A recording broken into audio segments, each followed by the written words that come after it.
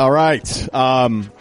This really means a lot to me. So I know that this sold out pretty quickly, and we were really pumped, man. It made all of us with the show feel really cool. It's been a weird year and a half after the radio show, doing that slot for 10 years, and then saying, F it, I'm moving out to Manhattan Beach, and we're going to see how the podcast does. And it's been great to live up the street, to call this place home, be hanging out here for years when I was coming out here for work. So we wanted to do something really cool, something unique that I don't think you're ever going to get anywhere else. We got Bill Simmons, my partner on the Ringer, and from Fox Sports, Colin Cowherd. So we're going to hang out. We're going to talk some sports, and there's a couple groupies back there that we would like people to leave alone. That was supposed to be a joke. And there's some pot stickers up here. And Cowherd's going to take my seat. You're supposed to be the middle guy. No, we're good. We're good. Oh, sorry about that. All right. So I think we'll do a little Q&A a little bit later. We'll just kind of see how this is going. All right. So I think the cool thing about this is that you're arguably the top guy in your thing, and Colin is certainly the case for sports talk. Yeah, that goes without saying. I mean, I think the cool thing about what we've done over the years is I think we all talk to a lot of people behind the scenes. Yeah. And that's always a little more challenging at times. So how often do you think, I'll start with Bill, when you get something, because I know how I can be about it, where it feels a little bit in that gray area, but you kind of want to share it. And you know you can, but you have to be delicate about it. But then you're afraid because of your influence that if you do it, that you know it's going to cause some reaction to it. Well, it's the aggregators. We're always afraid of you say something and it gets pulled out with the headline, and then it becomes a bigger story than the context of it and how you said it. Like, I'm sitting on 240 Kyrie stories right now, and I can't say any of them, but they're practically pouring out of my body, and he's going to leave, and I'm going to not be able to help myself a couple times, probably with you when we're taping in the back of my house at like 10:30 at night. I'm going to end up saying some dumb Kyrie story. It'll turn into a blog post, and I'll be an ass. I guess we're going to swear on this podcast. Sorry. That's always the tougher thing with the Ringer. I feel like I'm afraid when I go get up now, I'm like, wait a minute, I got to remember that I'm not with Bill. But in the same case with you, like you and I, and the cool thing is I'm friends. We're all friends. You know, we've known each other a long time. So we'll talk, be like, hey, you hearing this or whatever. But like when you get stuff, when you're like, this is a really good segment, it's a really good tease, but I'm not sure how to handle this, or you just let it fly. Whoa, I go with it. Yeah, mostly. No, I mean, I think one thing you and I, because of the radio thing, whereas Bill has you do stuff that's first it was print, then it's podcasting, so your business is slightly different than ours, which is more generally tends to be live radio. You and I do talk a lot about sourcing, and we call. And I think there's a lot of different ways to do journalism. The journalism, I think I'm a quasi-journalist. I would say small J journalist. But today I talked with an NFL general manager and Daryl Morey, and he was on the air. And then I'll text him afterwards. And my takeaway is journalism is changing, at least in my business, which is when I listen to radio. One of the things I always liked about Bill or Ryan, I know they have sources. A lot of people talk. But I can turn on a radio and 90% of people are saying things, and I'm like, well, that's not true because I just talked to the GM of the Rams or the GM of the Colts. So those are your only two NFL sources? No.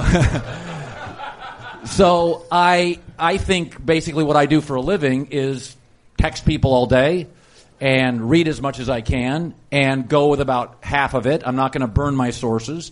But I also think I am not working at the New York Times, so I can dance around stuff. I'll say to a source, listen, I'm going to go here. Can I go here and avoid there? Yeah.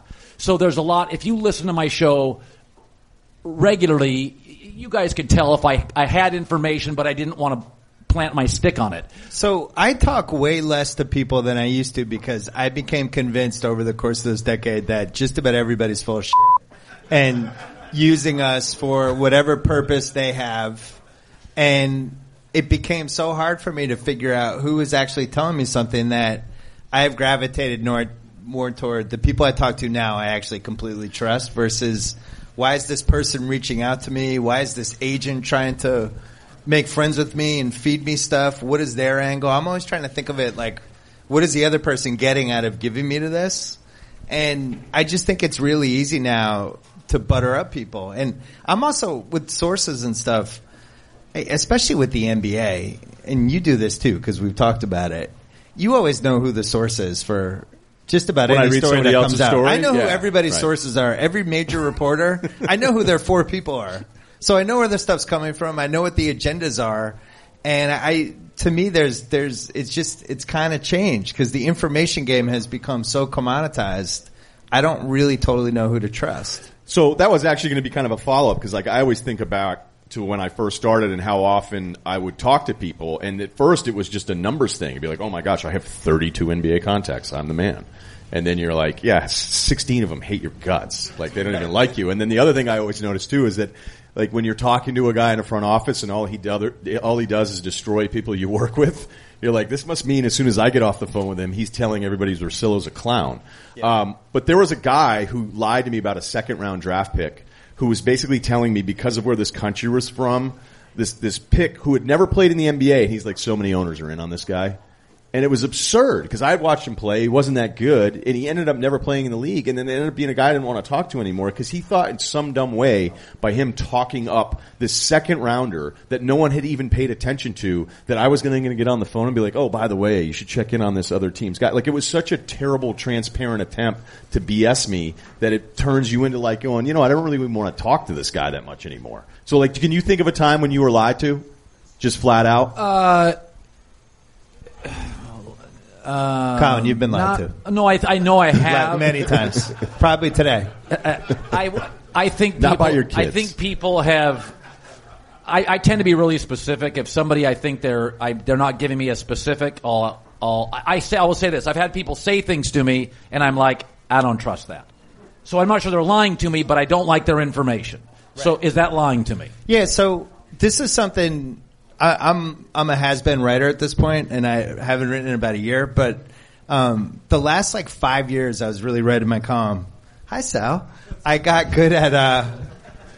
It's so weird. The last 5 years or so that I had my column, I got really good. I felt at getting different pieces of information and using it without saying this person told me this person told me that. Use the information to kind of form my own opinion.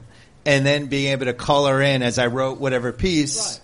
Pieces which is really, David Halberstam, who had a totally different style than I did. But if you read Breaks of the Game, which is the best sports book of all time about the Blazers 40 years ago, he doesn't really use quotes that much. He tells the story of all these different people based on the reporting that he did, and then writes it almost like it's a fictional story. And I like when people do that over the anonymous quote, this GM told me this. I never totally know what to believe with stuff like that. And I also don't really trust the sourcing. I think it's a really complicated time right now. It is. Okay. You kind of touched on we did most of the political stuff upstairs, so we're going to skip that for the podcast.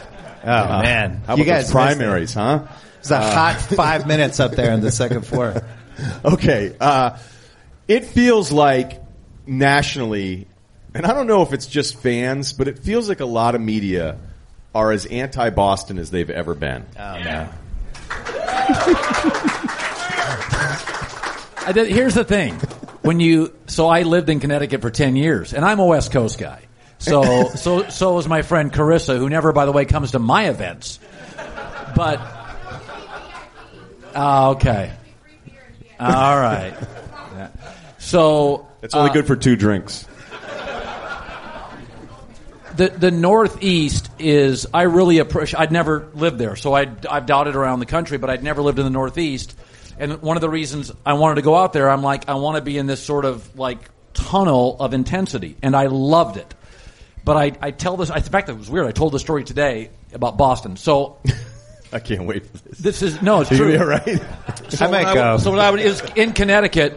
I met this gym owner because I like to get my swole on, right? Yeah, gym culture.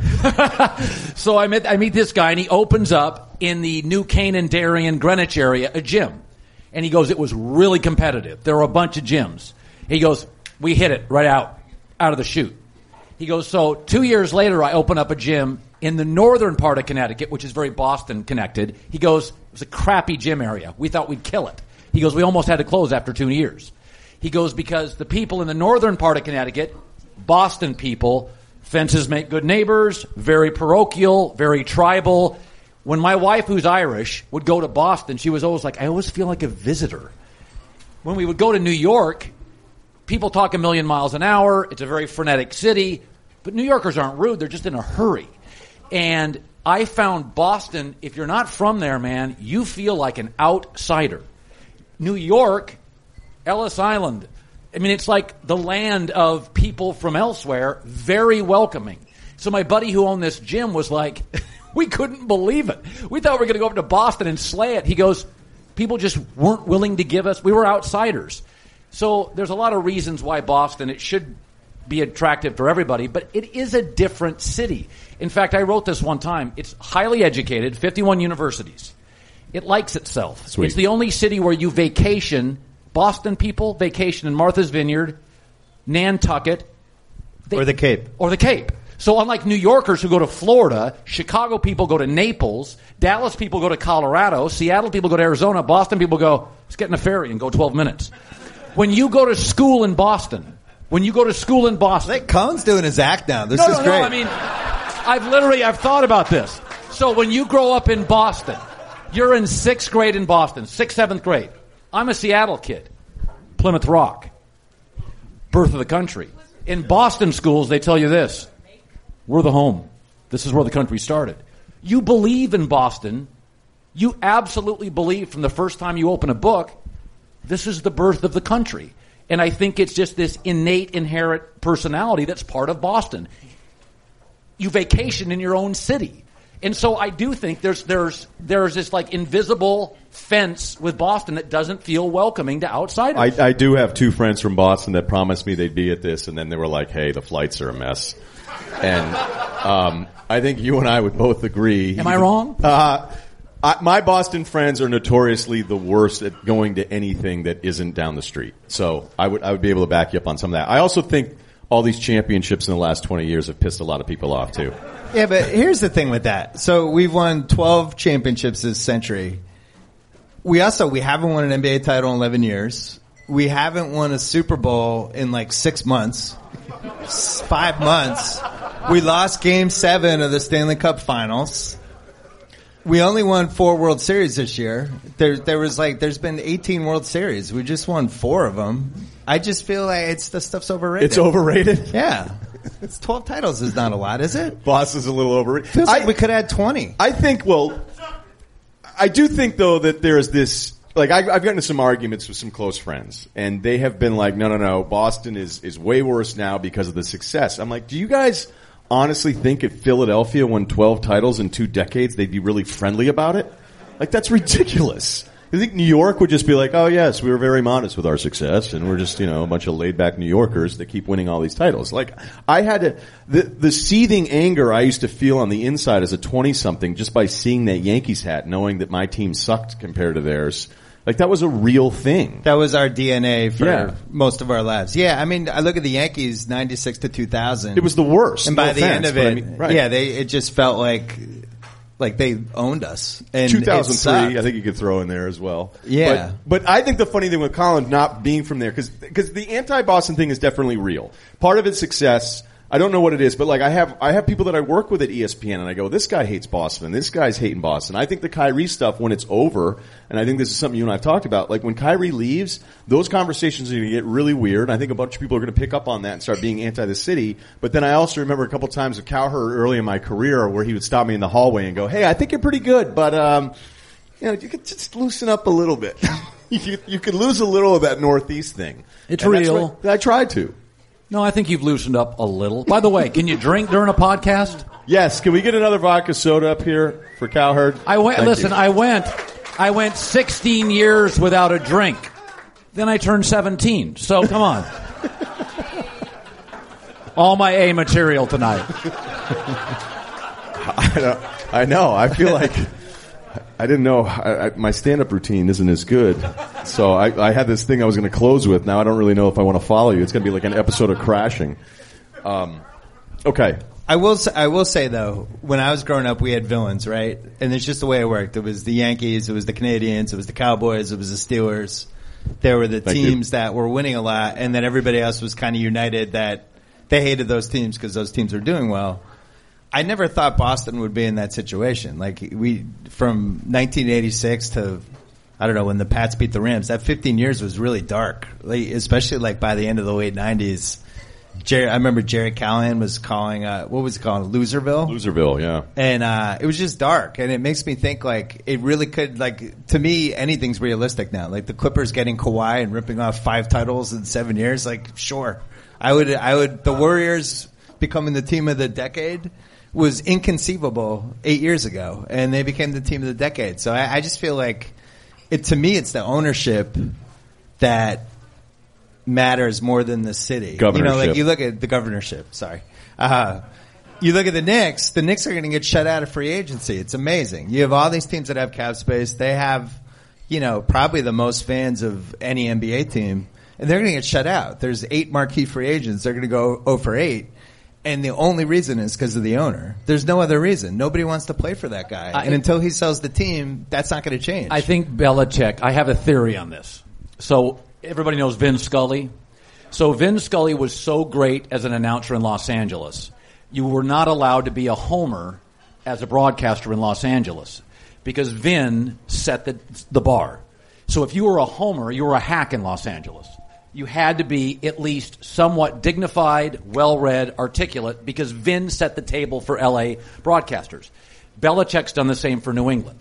That Belichick basically stole a Red Sox city and made it a Patriot town. And he's so academic and so smart that Bruin executives and Celtics executives and everybody in the city is like, oh, for Christ's sake, you have to embrace analytics. So raising the bar for Belichick everybody. Has won and has literally taken the blue-collar football guy and made a mockery of it. So you think James Dolan's done the opposite in New York? Well, the difference is he's lowered the you bar. don't have a Belichick there. Parcells and Belichick left. Belichick has set a standard in Boston, which is a bright city anyway. Embrace analytics, be the smartest team in the league. If you don't, you look so small compared to the Patriots, who are just smarter than everybody. And I think that's the same Scully equivalent.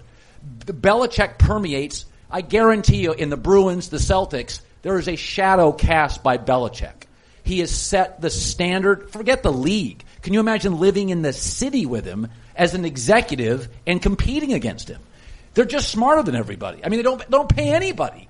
And so it makes the teams in Boston reticent to overpay for players. You win through systems. Brad Stevens has a system. And I think that it permeates every front office in Boston. I do want to talk about free agency off of that, because in the NBA, it doesn't matter what your analytics are. Like you're gonna maybe get one of these guys, and everybody else is gonna miss out. This is a deeper free agency crowd than ever before. But I always feel not bad for fan bases, but almost like when they don't understand it, they go, "Oh, we got cap space, and look what happened." You're like, cap space doesn't guarantee you anything.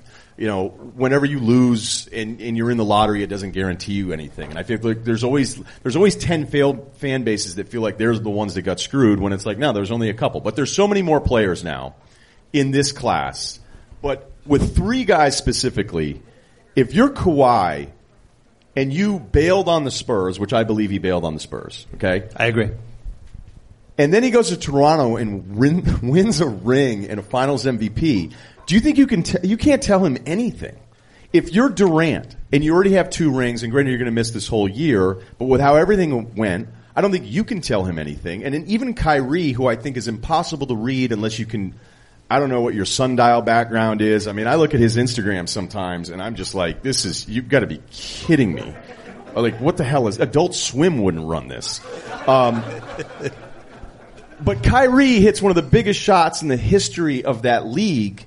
Like, who would he listen to? So I think what we have here is not what we kind of grew up with, where it was Jordan chasing. And I always think it's funny to talk to younger fans about this, but like Jordan 7 years in to not be winning a title, like if he had done that in current day, it would be but he did get trashed. He did get trashed in whatever the version of getting trashed in the 80s was, but Jordan was trashed. Like, oh, he's just a scorer, he's selfish, takes too many shots, it doesn't matter. But with those 3 guys I just mentioned, their motivation, I would think, would be so different, and the ability to influence them would be so different because those guys aren't chasing anything other than maybe just happiness. They're not chasing the ring the way we've seen it go for the last, 8 or 9 years since LeBron went to Miami. It became a ring-chasing league, and now I'm starting to think, the top of these guys, like Jimmy Butler might be chasing a ring. Who cares? The fact is, those guys are just going to be looking at this differently, I would think. Kawhi, he could come to the Clippers and not care if he doesn't have the best team, as opposed to having a better chance of running it back with Toronto. I think the most interesting thing that's happened in the last month is KD blows out his Achilles. And we've always been told you do these one-and-done deals or you kind of mess around, you don't take the max. But the catch is if you get hurt, you're screwed. Well, KD's not screwed. He's going to get the max. And I went from thinking there was no way Kawhi would ever go back because he wants to live here at some point. He's going to take the max. He can't mess around. He can't do the 1-and-1 and what Durant just got burned with. But now I'm starting to wonder, is it conceivable he comes back and he does the 1-and-1 and he knows a year from now he's still the top free agent. A year from now, whether he blows out his ACL or tears his Achilles, he's still going to get that money. That has changed the parameters for me. And I think the reason for why these guys have that luxury now is so many teams have cap space every year.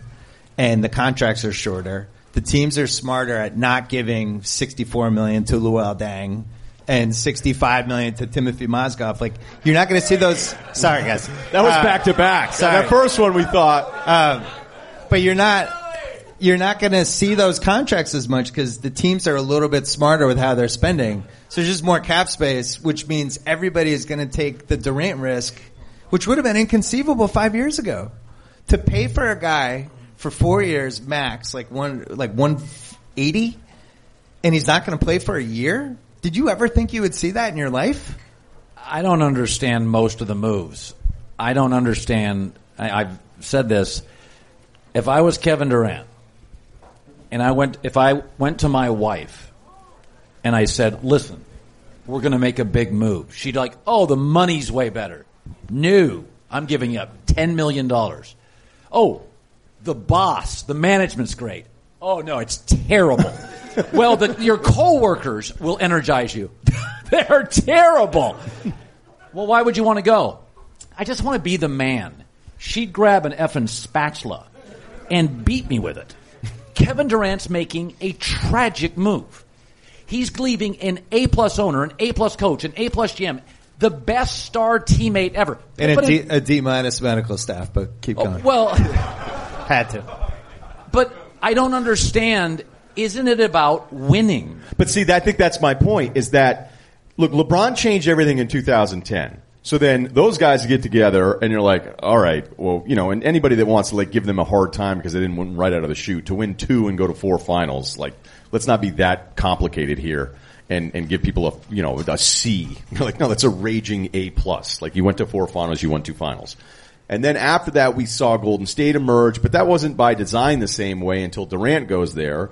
But then, Houston was trying different versions of it. I mean, hell, Oklahoma City, once they lost Durant, then got Paul George, they thought they were joining the arms race with going after Melo. That, there are guys right now, Chris Paul must be basketball miserable. Miserable, okay? And by the way, I know he is, so I'll just go ahead and add that one out there. He doesn't want to be there, but he's also realizing, this thing is almost over, and I'm one of the great statistical point guards of all time, and, I can't even get a sniff at one of these things. His motivations would be different than Durant, as you're pointing out, because even if Durant oddly can't ever seem to be happy, can you imagine him without the finals? Can you imagine that guy without the rings and what would be influencing his decisions right now? Because it wouldn't be the Knicks. There'd be no way he'd be freaking out. He'd be going, I'm 30 and I'm going to go to the Knicks now and play with Kevin Knox and RJ Barrett. But the thing is, if he doesn't get hurt and they just win the finals or whatever happens, I do think there was a world in which he went to the Knicks and they traded for AD. Yeah, no, I think that was real. To me, that injury sets off 17 sliding door moments. I still think OKC not beating Golden State in 2016 was the all-time sliding doors moment for this decade because that sets off this whole chain of events. If they win the title, I think if they get through that series, and then he can't go to Golden State, and he probably stays in OKC. The Warriors thing doesn't happen, and it's like taking a snow globe and just juggling the next 5 seasons.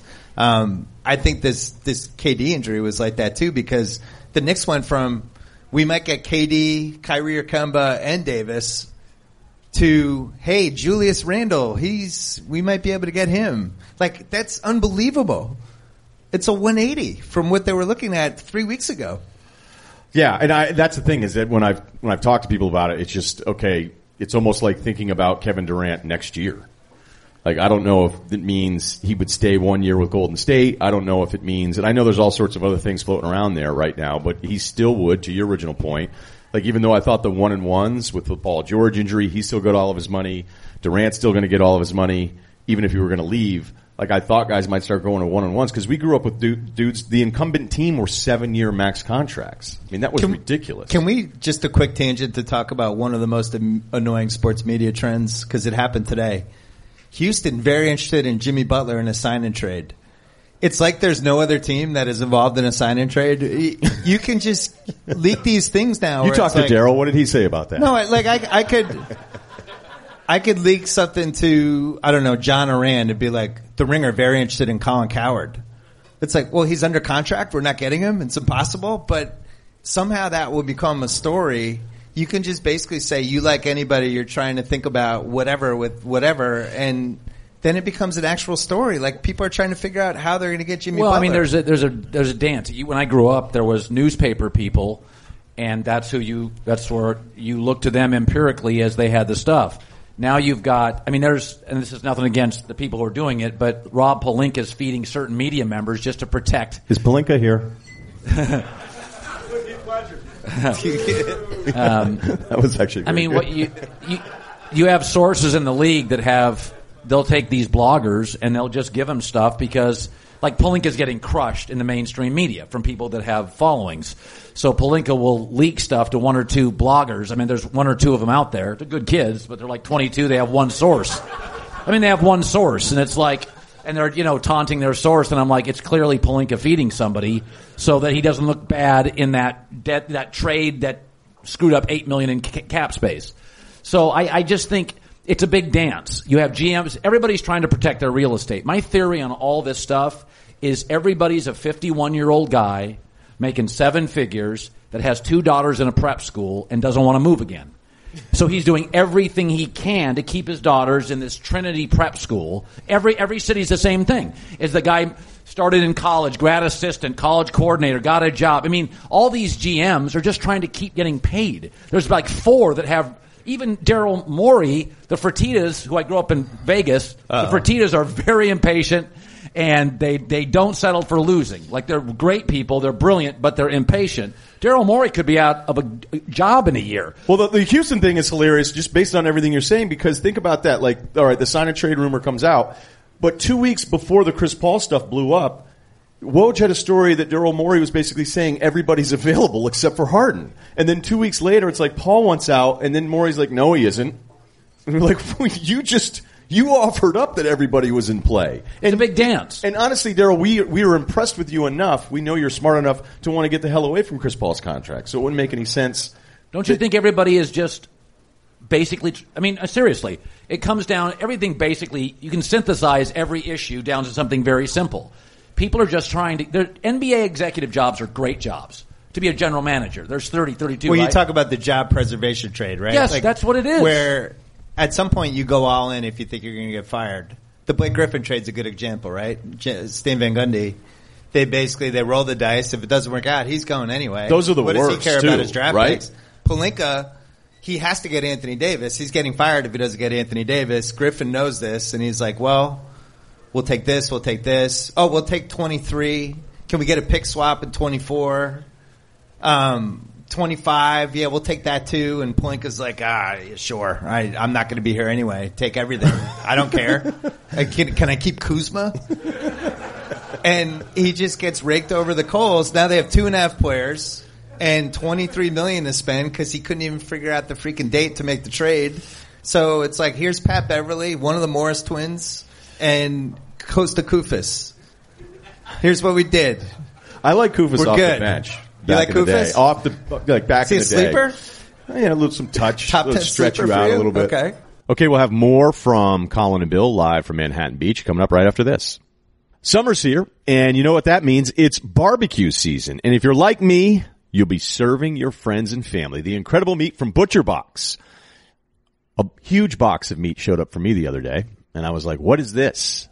And it was all from Butcher Box. This is a true story. Because I was like, man, this is a ton of meat. Oh, that's right. I'm doing reads for these guys now.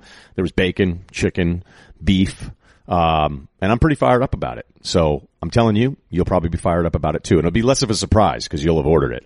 From grass-fed beef to free-range organic chicken to wild-caught sockeye salmon from Bristol Bay, Alaska. Boy, that is specific.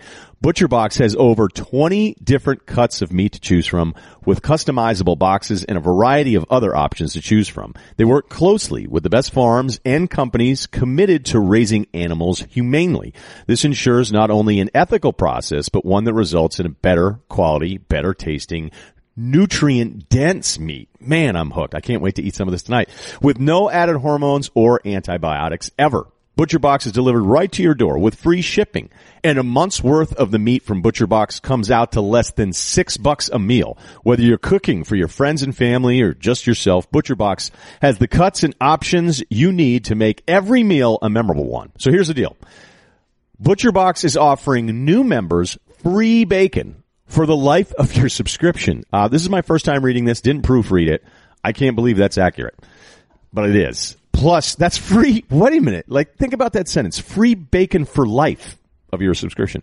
Plus $20 off your first box when you sign up at butcherbox.com/Ryen, R-Y-E-N. You heard that right. That's free bacon for the life of your subscription. Plus $20 off your first box. You actually can't afford to not do this. Butcherbox.com/Ryen. That's butcherbox.com/Ryen. Enjoy your bacon. I want to ask you guys something different now, because this Lakers stuff, I don't want to get thrown out of here. How many actual Laker fans are here? A lot? Yeah? That's lower than I thought. What about Clippers fans? Do you think you gave up too much for Davis? Split. So you do the trade again? It sounds like a no. It sounds like 50-50. Really? Oh, no. Mostly no. A couple yeses. Yeah. Oh, they're that's to right. Get rid of LeVar. We forgot about the LeVar transaction. Do you think you could have Colin's guy? Could you do one of my best sources? I was offered LaMelo tomorrow. Seriously. They're like, do you want LaMelo on the show? I'm like, slow the train down. Slow it down. I don't need all of them. Just give me LeVar. Kornheiser, Wobot, and Colin and LeVar. These are the two greatest pairings of this century. I think I saw that on a blog yesterday. They ranked the top 30 duos in sports. Yeah. Are you gonna? When's the last time you had him on? I don't know. Like 2 weeks ago. Is he coming by? 2 weeks ago. My theory on him is I'm not going to judge him as a dad. He got 3 kids into UCLA. He didn't accept all of them, but it's like my kids couldn't get into UCLA, so I'm not going to. I mean, seriously, it's like I'm not going to. He's a successful father, so. And my second take on him is he's been right a lot. Now he'll say stupid stuff. And when he does, I'm like, all right, you're in the weeds. Let's get, I'm going to have my kids. When he said he was mad at the Lakers for not signing all 3 of his kids to Summer League, I'm not interested in that. Yeah. No, I told him, I said, and I remember I said this a week ago. I said, Lonzo's going to get traded because I have a good source, and they want Lonzo with Drew Holiday because it feels big. Lonzo, Zion, Drew, all works. Yeah. And I'm like, no, it's going to happen. They would never do that. That's why he was so pissed a week later. But that was to me good radio. I heard your interview with him. Yes. And you're like an evil genius with him. You're like, LeVar, you were telling people about Luke Walton. You're feeding him chum. You're feeding the shark chum. And then LeVar just assassinates Luke Walton for 3 minutes while you sit there smiling your ass off. I am a journalist. That's all I am. No, I'm going to tell you right now, there is no one I have ever heard that is better than Colin at getting the guest to make Colin's previous solo segment sound right. So if he had on, I'm trying to think of like a good example. I don't know. Maybe I'm going to screw this up off the top of my head. But like if you were arguing pro Andrew Luck and you were you were talking, all right, yeah, I'll do this. And you had Jim Fossil on to talk some football. And you would say to Fossil, would you agree that you would take Andrew Luck over Danny Cannell every day of the week? Yeah. And Fossil would obviously say yes. And then Colin would be like, I told you. And it's brilliant because then other people are like, everyone agrees with Cowherd. And you're like, well. Is this a criticism of me? No. It's an appreciation. I've got to be honest with you. It's an appreciation. I feel like you're looking at us like you're being critical. You're not. I mean, it's a magic No, I bring trick. people that disagree. I mean, Baker Mayfield came on, and I knew he was going to disagree. You guys get along well. No, I told his people, I'm like, and I said the same thing to T.O., and I'm a big believer in this, I told T.O. this, I told Richie Incognito this, I told Baker. I said, talk to Baker's people. I'm going to come right after him. Come back at me. Don't be weak. Fire shots at me. Because my whole point is you guys are driving around Los Angeles. My job is to keep you in the parking lot and go, damn it, I got to sit here and listen to the tease. So I don't care if I win or lose these things. My job is to be interesting. So when Baker came on, he was great. He could not have been. I'd bring him on tomorrow. I've invited Westbrook on. I'll take anybody. I don't mind confrontation. Westbrook's not coming on. Yeah, he's not. Right. Unless you're talking fashion. Right. You'd be like, can you come on and talk Tom But Ford for 15 minutes? I think the audience likes confrontation. Yeah, no. There's no debate there. I'm just saying what you do. Like, I think you're taking it as if we're knocking you for it. And there's so many times. We're not getting defensive. Right. We're not defensive. Like, you're defensive. Should we get him another drink? How weak was that last one?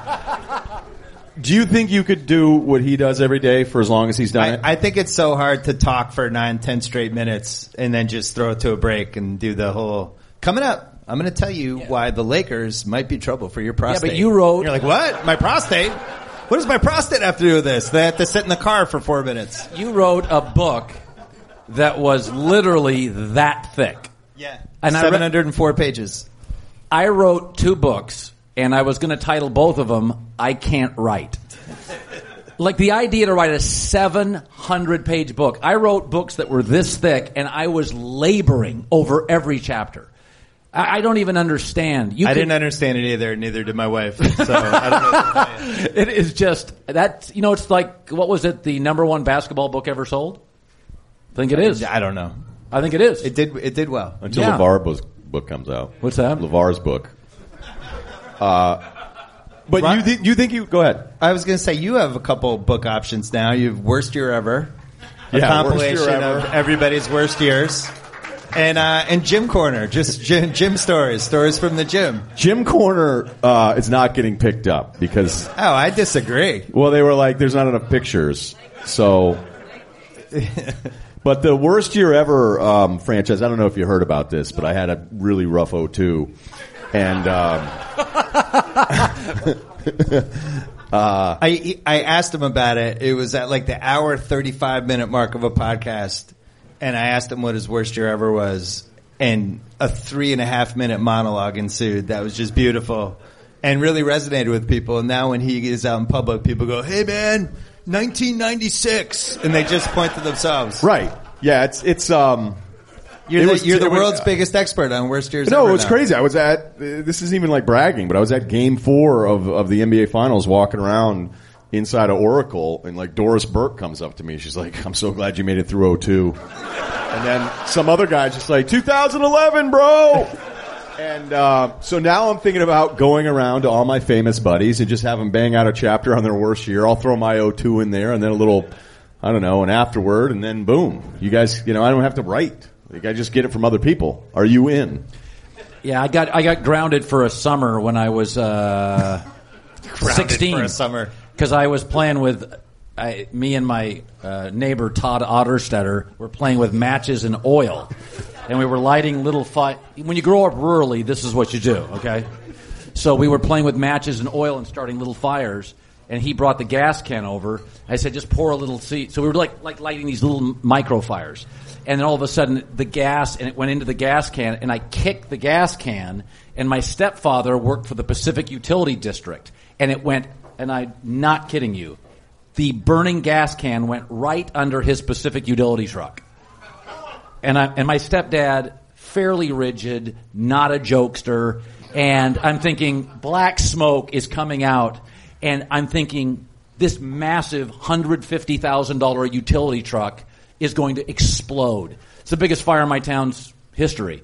And my mom's like, you're grounded. And I'm like, for how long? And she's like, the summer. And I'm like, it's April. How can you do that? Like, we're not even there yet. The whole summer I was grounded. Yeah. And that's how he learned and it how created to a talk by huge himself. fissure. Yes.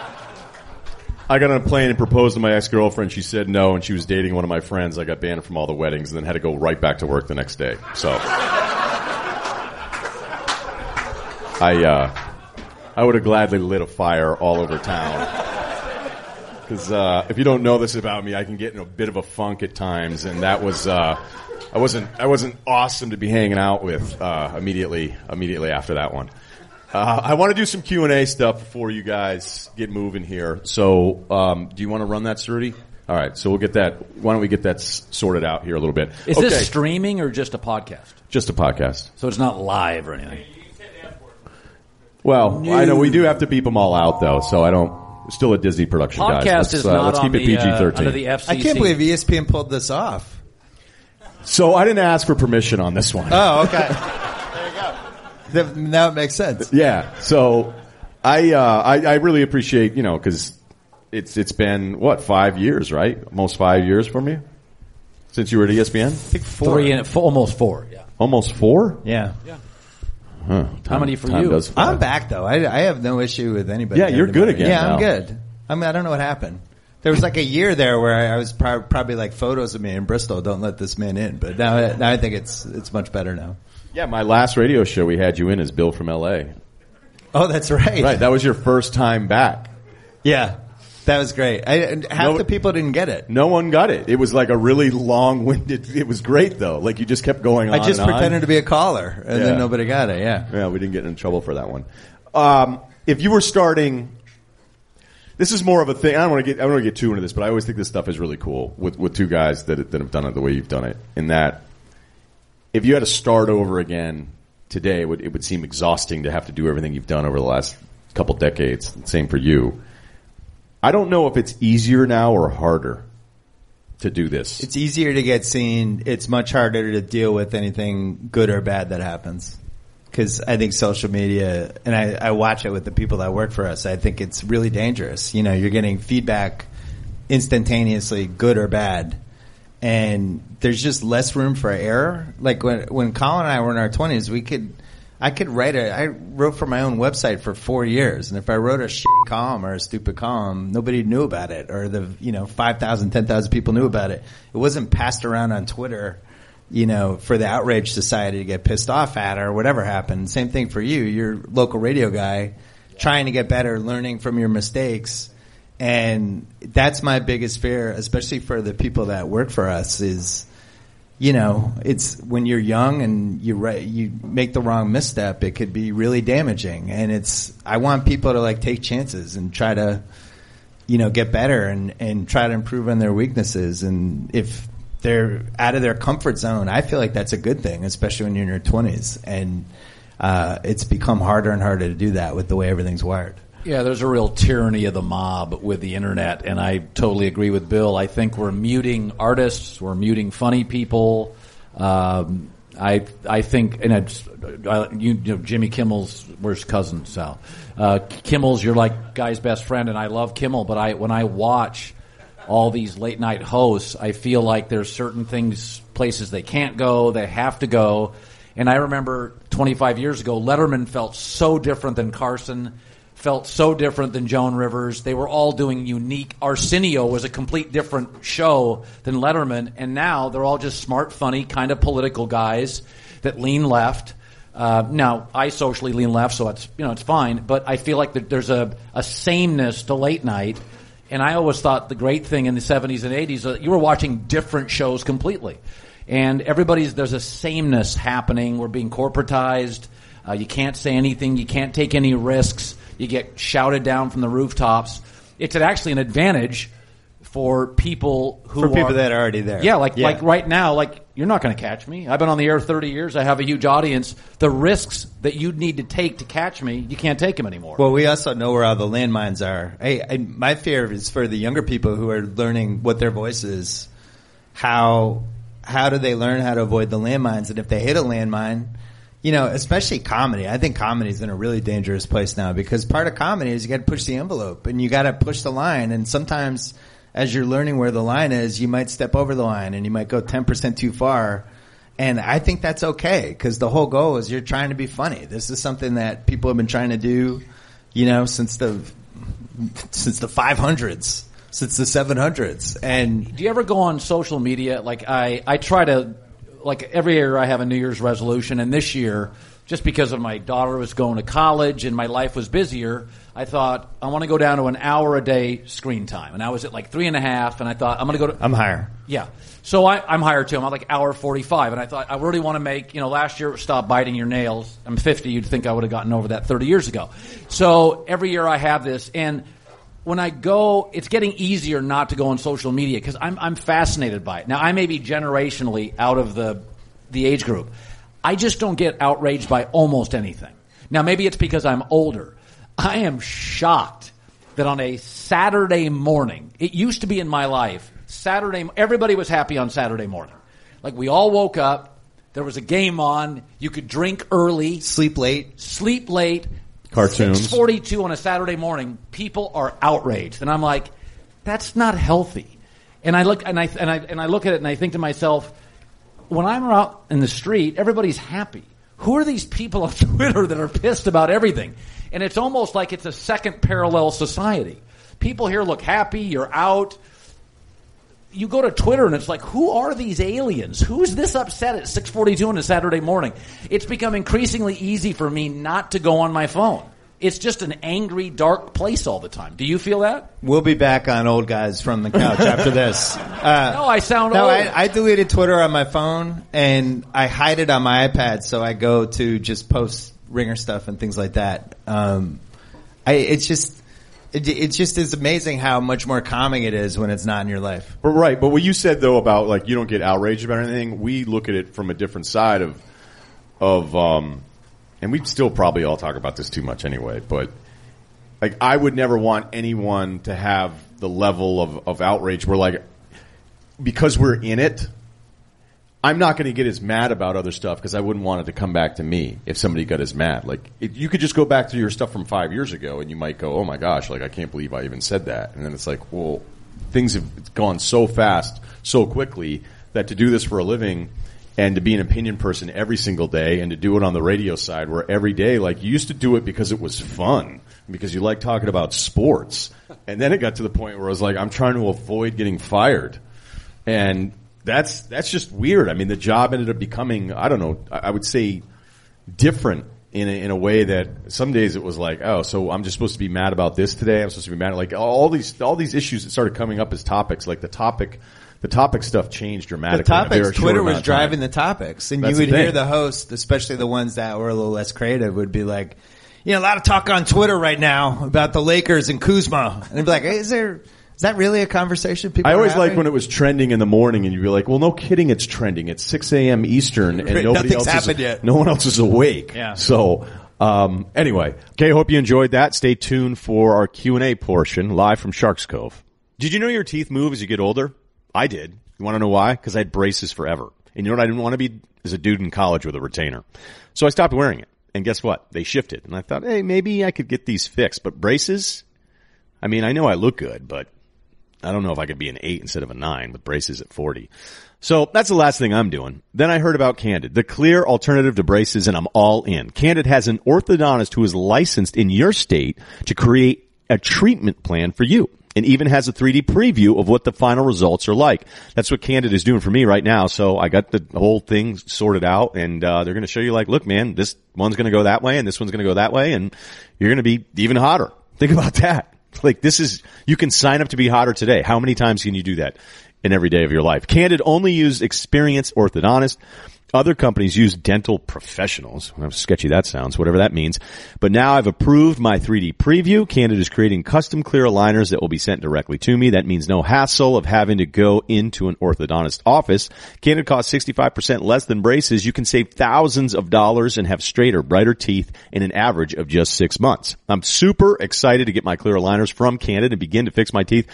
You're one step away from getting straighter, brighter teeth. Learn more at candidcompany.com/Russillo. So that's candidco.com/RUSSILLO. Use the code Russillo at checkout. Get $75 off. That's candidco.com/Russillo. Code Russillo for $75 off. Let's do, we have this ready to go, Cerruti? Yeah, let's let's get some questions going. If you want to line up by Elizabeth right here, we got a little bit of time left, and we'll see if we can get as many as we can.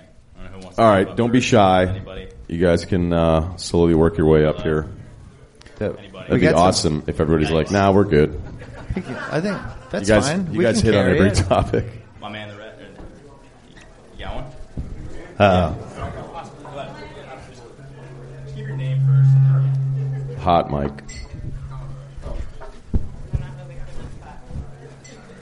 My name is Brad.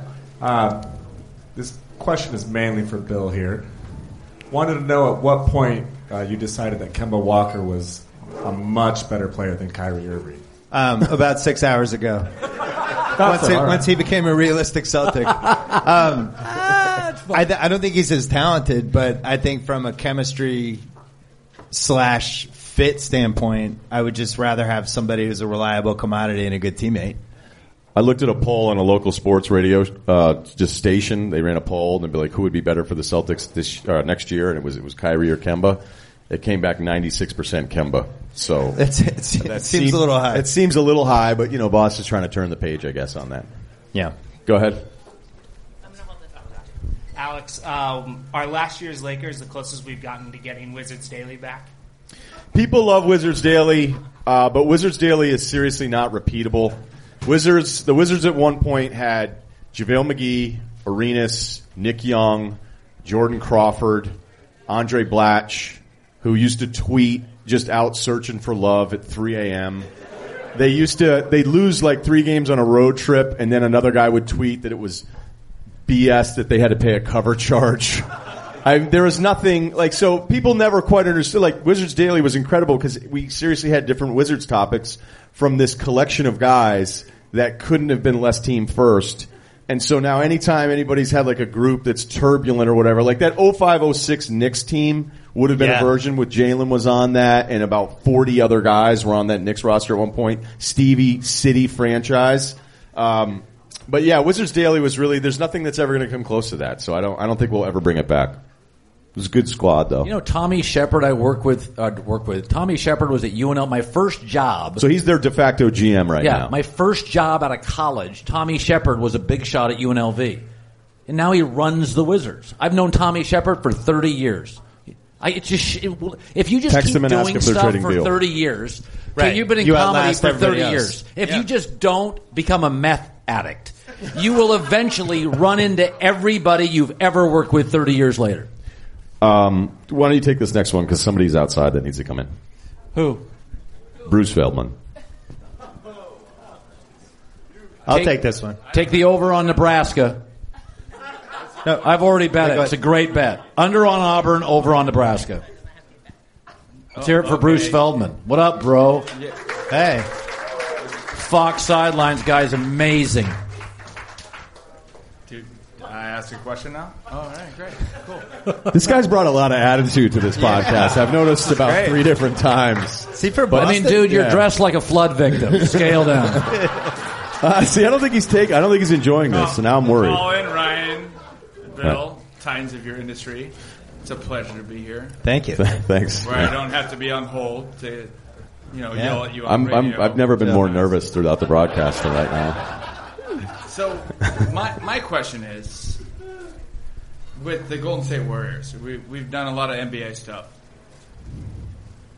And, Tim Duncan, he was the number 1 pick because the Admiral was down for a year. Yeah. Why don't the Warriors just max everybody out and then get a great pick? And then just throw the season away? Of course. I've heard That's this. a good call. That was a good call right there. 2 All-Stars that are off for the entire season and then arrested. The problem is they would still have Curry, who is in legacy mode at this point, and then Draymond in a contract year. So I don't know what you do with that piece. I don't think it's a terrible idea. No, I'm with you. I just think you would... Just a gap year for an NBA team? You basically have to talk Draymond into it. That was a good statement. Well, he left out the crucial piece. Everybody's already paid for next season. which You're is going into a underrated new with NBA arena, teams. just blow through New the Is this your A It's all topic paid. tomorrow? Yeah. No, but I don't think it's terrible. Bees, maybe Guy's the 7 bees. gins in, and I'm like, he's got my lead tomorrow. Not terrible. I got to be honest with you. You just take what you can get in our industry. Don't care where it comes from. He's definitely taking it tomorrow. I can't Yes, wait. no, that's I can't wait. The herd. The 9:14 segment. I am. Coming up next, why Gap year in the I Warriors. met the future GM of the Warriors at Sharks Cove. Fellas, thanks for taking questions up. I had a question. Colin brought up that Bill Belichick set the standard in Boston. Diehard LA Laker fan, so don't take offense. But my buddy is a diehard Tom Brady fan. I mean, he'd kiss the ground he walks on. Do you think Smart move. Do you think Bill Belichick would be as successful as he is if he didn't have Tom Brady? And then my second question would be the opposite. Would Tom Brady be as successful as he was? Well, without Belichick Bill wasn't Belichick? as successful. without Well, him. first of all, this is a Hall of Fame dead sports radio topic day, right? Like if it's July 18th, Yeah, exactly. and you got right. nothing for When the I show. got- when I Colin Coming up goes next, into I'm his document. when I got emergency into the topics. business, it was Pete Rose, Hall of Fame or not, I'll take your calls. No, remember in the 90s, the best one was Barry Sanders or Emmitt Smith. Who would you start a team with? And that could go for hours and hours. So this one is fun because, you know, I personally think they need each other, but I also think there's a higher chance Belichick would have been successful than Brady.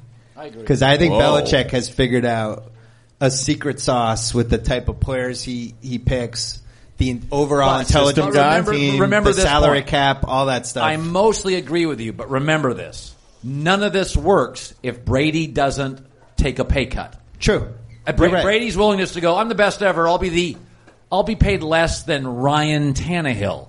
None of this works. You can't keep Dante See, Hightower. I would flip this around though. I would say none of it works if the Crafts hadn't cut him into Patriot Place and all the profits There we go. on Brady. How do you- I'm joking. That didn't happen at all. Please Conspiracy don't look Bill. that up. Please don't investigate. that true? No, I don't know. I always feel like when the guys take the pay cuts, I'm always I'm this, a like little- Dirk Nowitzki in Dallas, just like, yeah, here's $10 million back. Take it. Do whatever you want. I'm always suspicious. I'm a suspicious guy though. No, I think you're not wrong. Yeah. I've thought. There's an ex front office person that I worked with that absolutely lost his mind on this topic, and just was like, "Oh, right, because that's not shady as hell."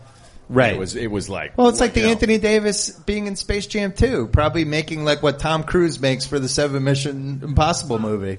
You know, if they paid him Trade $20 picker. million to be in Space Jam 2, is that illegal? No, I don't know. I mean, Probably not, that right? seems high. See, did you see the Brady picture today? No, what was it? Oh, with Huey Lewis. Oh, yeah, I saw that. the Huey other Lewis Brady- looked great, by the way. There was a Side Brady note. photo today, and did anybody see it? He. I don't want to talk about it. Actually, Why? What's going on? he looks young. Oh, that's dating models, though. You know that, Cowherd. No, I think he goes to Europe. I do. I think he goes You're to Europe saying in the summer and does stem facelift. cell stuff. You're saying facelift. I'm just saying he looks really He good. got some reseeding done up top. So if you're going to do that and you're going to wear a scarf to Reseeding. Brazilian festivals, then you're going to get a facelift too. I don't think he got a facelift. I'm just What, saying you're saying he looks young? So he what do looked you- taut. Oh, taut. Yeah, I mean, pulled a face. And I don't I think, think he's saying. Well, I would have answered. I don't know what I'm saying. I'm just saying his face looked. What if he's just happy? It does. It looks strangely young. There's a possibility he's an alien. He might not even be a human Oh, that's being. totally Like he true. runs Yeah. faster than he did 15 years ago. It makes no sense. Yeah, that's true. I don't know. I don't know. Now I'm worried. Maybe he's just in a good mood today. Yeah. We'll have more after this. This summer, the best way to discover new wines you're guaranteed to love is with First Leaf, the wine club that uses your feedback to curate wine selections to your unique tastes. Whether you're entertaining company or enjoying a warm summer night at home, First Leaf makes buying great wine easy by rating the wines you receive. First Leaf determines your likes and dislikes, and they only send you wines you'll love. This is just really easy.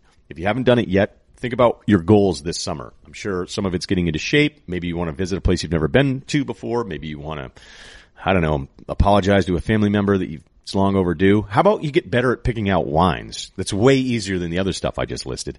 I started by taking First Leaf Wine Quiz to assess my exact wine drinking preferences, from sweetness to wine styles to even how adventurous I'm trying in new wines. They learned all about what I like. First Leaf then created an introductory 6-pack of wine for me and Cerruti, and all for just $29.95. Seriously, an introductory 6-pack of wine for $29.95. These wines normally go for like $20 a piece. When my bottles arrived, I tasted, rated them online. Cerruti did the same deal. First Leaf took the ratings, selected new wines based on my taste for my next shipment. My curated shipments just keep getting better. Try First Leaf Wine Club today, where buying great wine is simple. Sign up with my link and you'll get an exclusive intro offer. 6 bottles of wine for only $29.95 plus free shipping. Just go to tryfirstleaf.com/Russillo, Russillo. That's 6 bottles of wine for only $29.95 plus free shipping at tryfirstleaf.com/Russillo. So a little shocked / disappointed to see you wearing some sleeves tonight. Didn't expect that. No. So I'm glad you noticed. Yeah, I did immediately. I have a bad injury in my right elbow, which I cannot figure out. And I have not done upper body in like 3 weeks. Oh, my God. So that's an eternity. Yeah. We put them on. We're doing a lot of legs. Hope you noticed that. These are a custom trim from the calf down. But I'm wearing sleeves. It was a little cloudy out, but I'm dealing with a massive right elbow injury that I'm convinced I'm going to tear a ligament at some point. He still thinks he's a max guy, though. I'm actually pretty depressed about it, but thank you for getting me down that road and cheering me up. Yeah, you're not sitting next to Bushman and Long, so you look pretty good next to I'm bigger than Chris Long up top. That's not, No, I'm just saying. He saw me in my house with my shirt off, was like, "What are you on, dude?" And I'm like, boredom and intensity. Colin's a gym guy. Ray Lewis in 2012.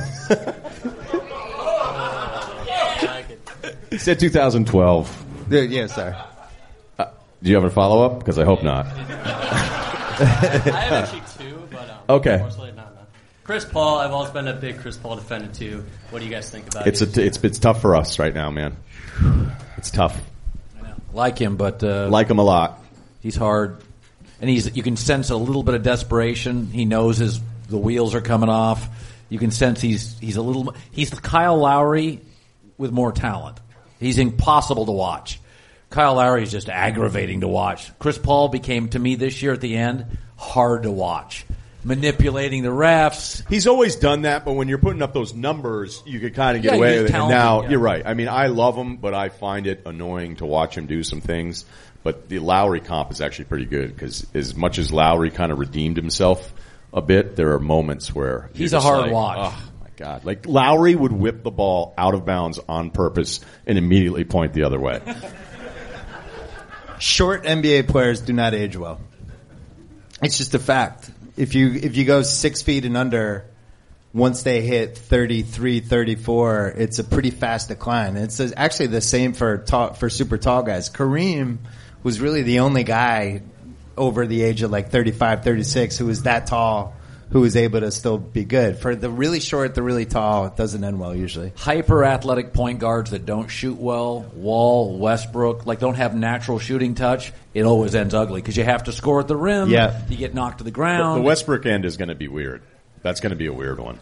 Yeah. Because I mean, if you put Steven Adams on the block, you're largely acknowledging, listen, we're not winning a title with this group. I'm not paying the luxury tax. Right. I mean, that was an admission that we see what everybody else does. We're fun. We sell the arena out. We're not really competitive. Yeah, we actually have a in-name superstar, which is, I think, Russillo and I were the first people to talk about putting Steven Adams on the block, and we became the lead story in New Zealand, and it was probably my career highlight of 2019.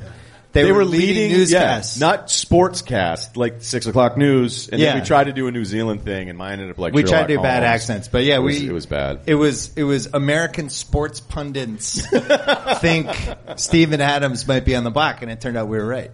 So that was big. Yeah, we're big in New Zealand. Yeah. Hey guys, so we're at a great bar, Sharks Cove right now. I think we have 2 former bartenders on stage. I don't know about Colin's history. The bar. You bartended too? Once upon a time. There we go. So I was just I'm still looking up to pick up a shift depending on this fall. So. Wait, that's why I think don't you rule set this Ryan up, out. Right? happy hour at Sharks Cove for Ryan on Tuesdays. So just wondering. That'd be great. Dude, I'm going to work on Friday. Like a Sam Malone type thing. Yeah, that'd be great. You got to start somewhere. I'm not starting on Tuesdays, dude. It's a start. So just wondering, go-to drink and then drink that you would judge people on. And then I've heard your bar stories, but I haven't heard one of Bill's on any of the podcasts before. Pinot Grigio to me is the deal breaker. So for anybody. For anybody. I mean, if a dude gets a Pinot Grigio, I'm out. But for the ladies too, it's just such a gross wine. It's like you might as well just take water and put a shot in it or something. It's How about bad. Long Island iced tea? Like That usually that guy's an alcoholic. That's so sad. Or cheap. Like when I used to bartend at a place where it was Long Island, and then I used to always laugh when it was like, hey, Long Island, no sour. And you're like, so you just want 4 liquors that taste like crap with a soda floater. It's awful. And then, whenever somebody would do like no sour or no ice, you're like, that doesn't mean twice as much booze. And people think, no, my friend at the mall told me about this. And then you're like, I get what you're trying to do. You're trying to get like 2 pint glass of just straight liquor. No, for $16 tonight, and you're going to be hammered, and then you'll have only bought 2 drinks. Or you could grow up like the rest of us and run a tap. If you're in a crowded bar where it's hard to get a drink, the best thing you could do is order simple drinks. Yeah. Because the bartender will look at you and be like, "Oh, cool, that's the vodka soda Simple guy. drink I guy. can make that in 10 seconds." And he's always going to look out for you. And then if you're tipping every time, in a crowded bar, those are the 2 things you're looking for. Because it's frantic, you're fast. Always leave a big tip up front. Yeah, first one. Right. Set the tone. Good first impression. Now, I had a theory. The first thing I ever did on syndicated radio that a boss liked was this topic. I said, if you're a guy, you can never, on a crowded night at a bar, order a margarita. It's a terrible move. The guy is struggling. He's making drinks. He's 9 deep. And you're like, grab the mixer. And I did this whole... Especially with agave taking off now, You know who liked it? Trog. He's like, it's a great topic. Run with it. And I said, there are certain things you can't do to guys. And I'm like, you can't walk into a crowded bar to a bartender and ask him to go get the blender. Like, you were a bartender. It's just not a great guy move. No, the blender's an offensive act. It really is. It's a hostile act. Coming up tomorrow on The Herd, which whiskeys to stay away from? Simple. I got a lead and a first tease block. Yeah. Be the simple vodka soda guy. There you go, guys. I'll be writing this down. Hi, guys. Thanks for having all this. Appreciate you being here. 2 things. One, want to give Cousin Sal some love. Love that guy. Love you. I had no idea he was coming. This is amazing. I can't believe you haven't f***ed with this podcast at all. There's a popcorn machine. There's all these things you could do. Yeah, I'm worried. And number 2, I was wondering if I could do a lightning round where, gun to your head, each one of you pick free agents and where they might go. Okay. This sounds terrible. How many? I mean, I got 7-ish. All right. I'll be fast. All right. So will we. All right. Beverly. Beverly? Patrick Beverly. Beverly, my mom. Patrick Beverly. Whoever has $15 million for 2 years? I would say that he feels I actually think the Lakers. Yeah, it feels sense for Lakers-ish. I would vote Lakers. Paul Millsap. I think he stays in Denver. If they can't, I heard a weird one on Denver where they kicked the tires on Harrison Barnes. Oh. So you know what I'm saying? Like strike out on all the other guys, but then go, okay, we get it. He's probably not worth this, but Harrison Barnes now has become this guy that's almost underrated, I think. I agree. But he'll still be paid way more with all the cap space. Good chemistry guy. Working with young players. Much liked NBA player. You add an actual other guy that consistently can not score a ton, but the drop off from 2 to the 3rd score from Denver, that would actually make He's an adult. sense. Yeah, I'm with you. D'Angelo Russell. That one's all over the place. Yeah, how would you feel if he was your starting point guard for the Celtics? I'd be excited. I like D'Angelo Russell. Oh, God, really? Yeah. Why not? He was good last year. Oh, God. Why? He had a horrible reputation with the Lakers. Terrible. He was like 15 years old. He's 17 he's now. He's 22. He was, by all accounts, a great teammate in Brooklyn. I think he's good. With Brad Stevens. I thought he was unfairly maligned, where basically the Lakers were like, who we got to protect here? Nick Young. Nick Young's super important over the guy that we drafted second a year and a half ago. I like Russell. I could see him in Minnesota or Phoenix. I think would be my two picks. Minnesota seems to be the one picking up. They're a desperate lot. for a guard. Like that one. They need to figure it out too before the extensions kick in. Horford? Dallas. I think it's New Orleans. God, that'd be great. Uh-oh. I'm going to... He makes sense in New Orleans. You were taken aback by that. Bill was so confident just now. I feel like that was a big scoop. That's what they need. If you had Horford and Drew Holiday, then all the picks work. Adult in the Horford room. you can put with literally anyone. Yeah. And, I mean, but the numbers that he's going to end up getting, I don't blame the Celtics for being like, are you serious? Okay, later. Me neither. Middleton. Milwaukee. Butler. Ooh. Houston, right? I don't believe the Houston thing. I think that's wishful thinking from Houston. Philadelphia. I think Philadelphia has to re-sign him. Yep. That's another team that does this is Miami. They're in on everyone. None of them. Miami's really in on Jimmy Butler. It's like they have no cap space until like 2035. They're not in. Nobody's going there. But I would say Philly. Whiteside just picked up his option, in case anybody was wondering if that was going to happen. Shocker. Does Clay leave the Warriors? No. And then does KD now because of the injury stay? No. Should. Sorry. Should. He doesn't stay. Yeah, I don't get it. I just don't understand it. I would never. If I were leave him, I'd good be like, teammates, yeah. good management, good money. Why? That's Okay, would you do this? Would you trust Golden State enough if they said to you, we'll give you 5 years, and if it doesn't go the way you want it to in a year, you have our word, we'll look to trade you? Yeah, I trust them. You would? Yeah. That would be like an unprecedented amount of faith to be like, I'm going to trust the organization will trade at worst. Like I think the second best ethically, player. I trust them. Okay. I trust them. Everybody wants to be the guy. Golden State is Curry's team. It's always going to be Curry's team. And at some point, Durant's going to want a team. Uh-oh. Oh, no. Hi there, Sal from Manhattan Beach. By the way, I spoke to the sports guy for 40 minutes on the phone yesterday, and you didn't tell me you were coming here. I have 3 kids. I could hit my house with a rock. I could hit all 6 of Colin's I'm sorry. houses with a rock from here, and you don't tell me. That's a bad job. We have 3 kids. You're a dad. You have 3 kids. I can go out. Everybody has 3 kids. But it's not a question. This is more of a tribute to Ryen.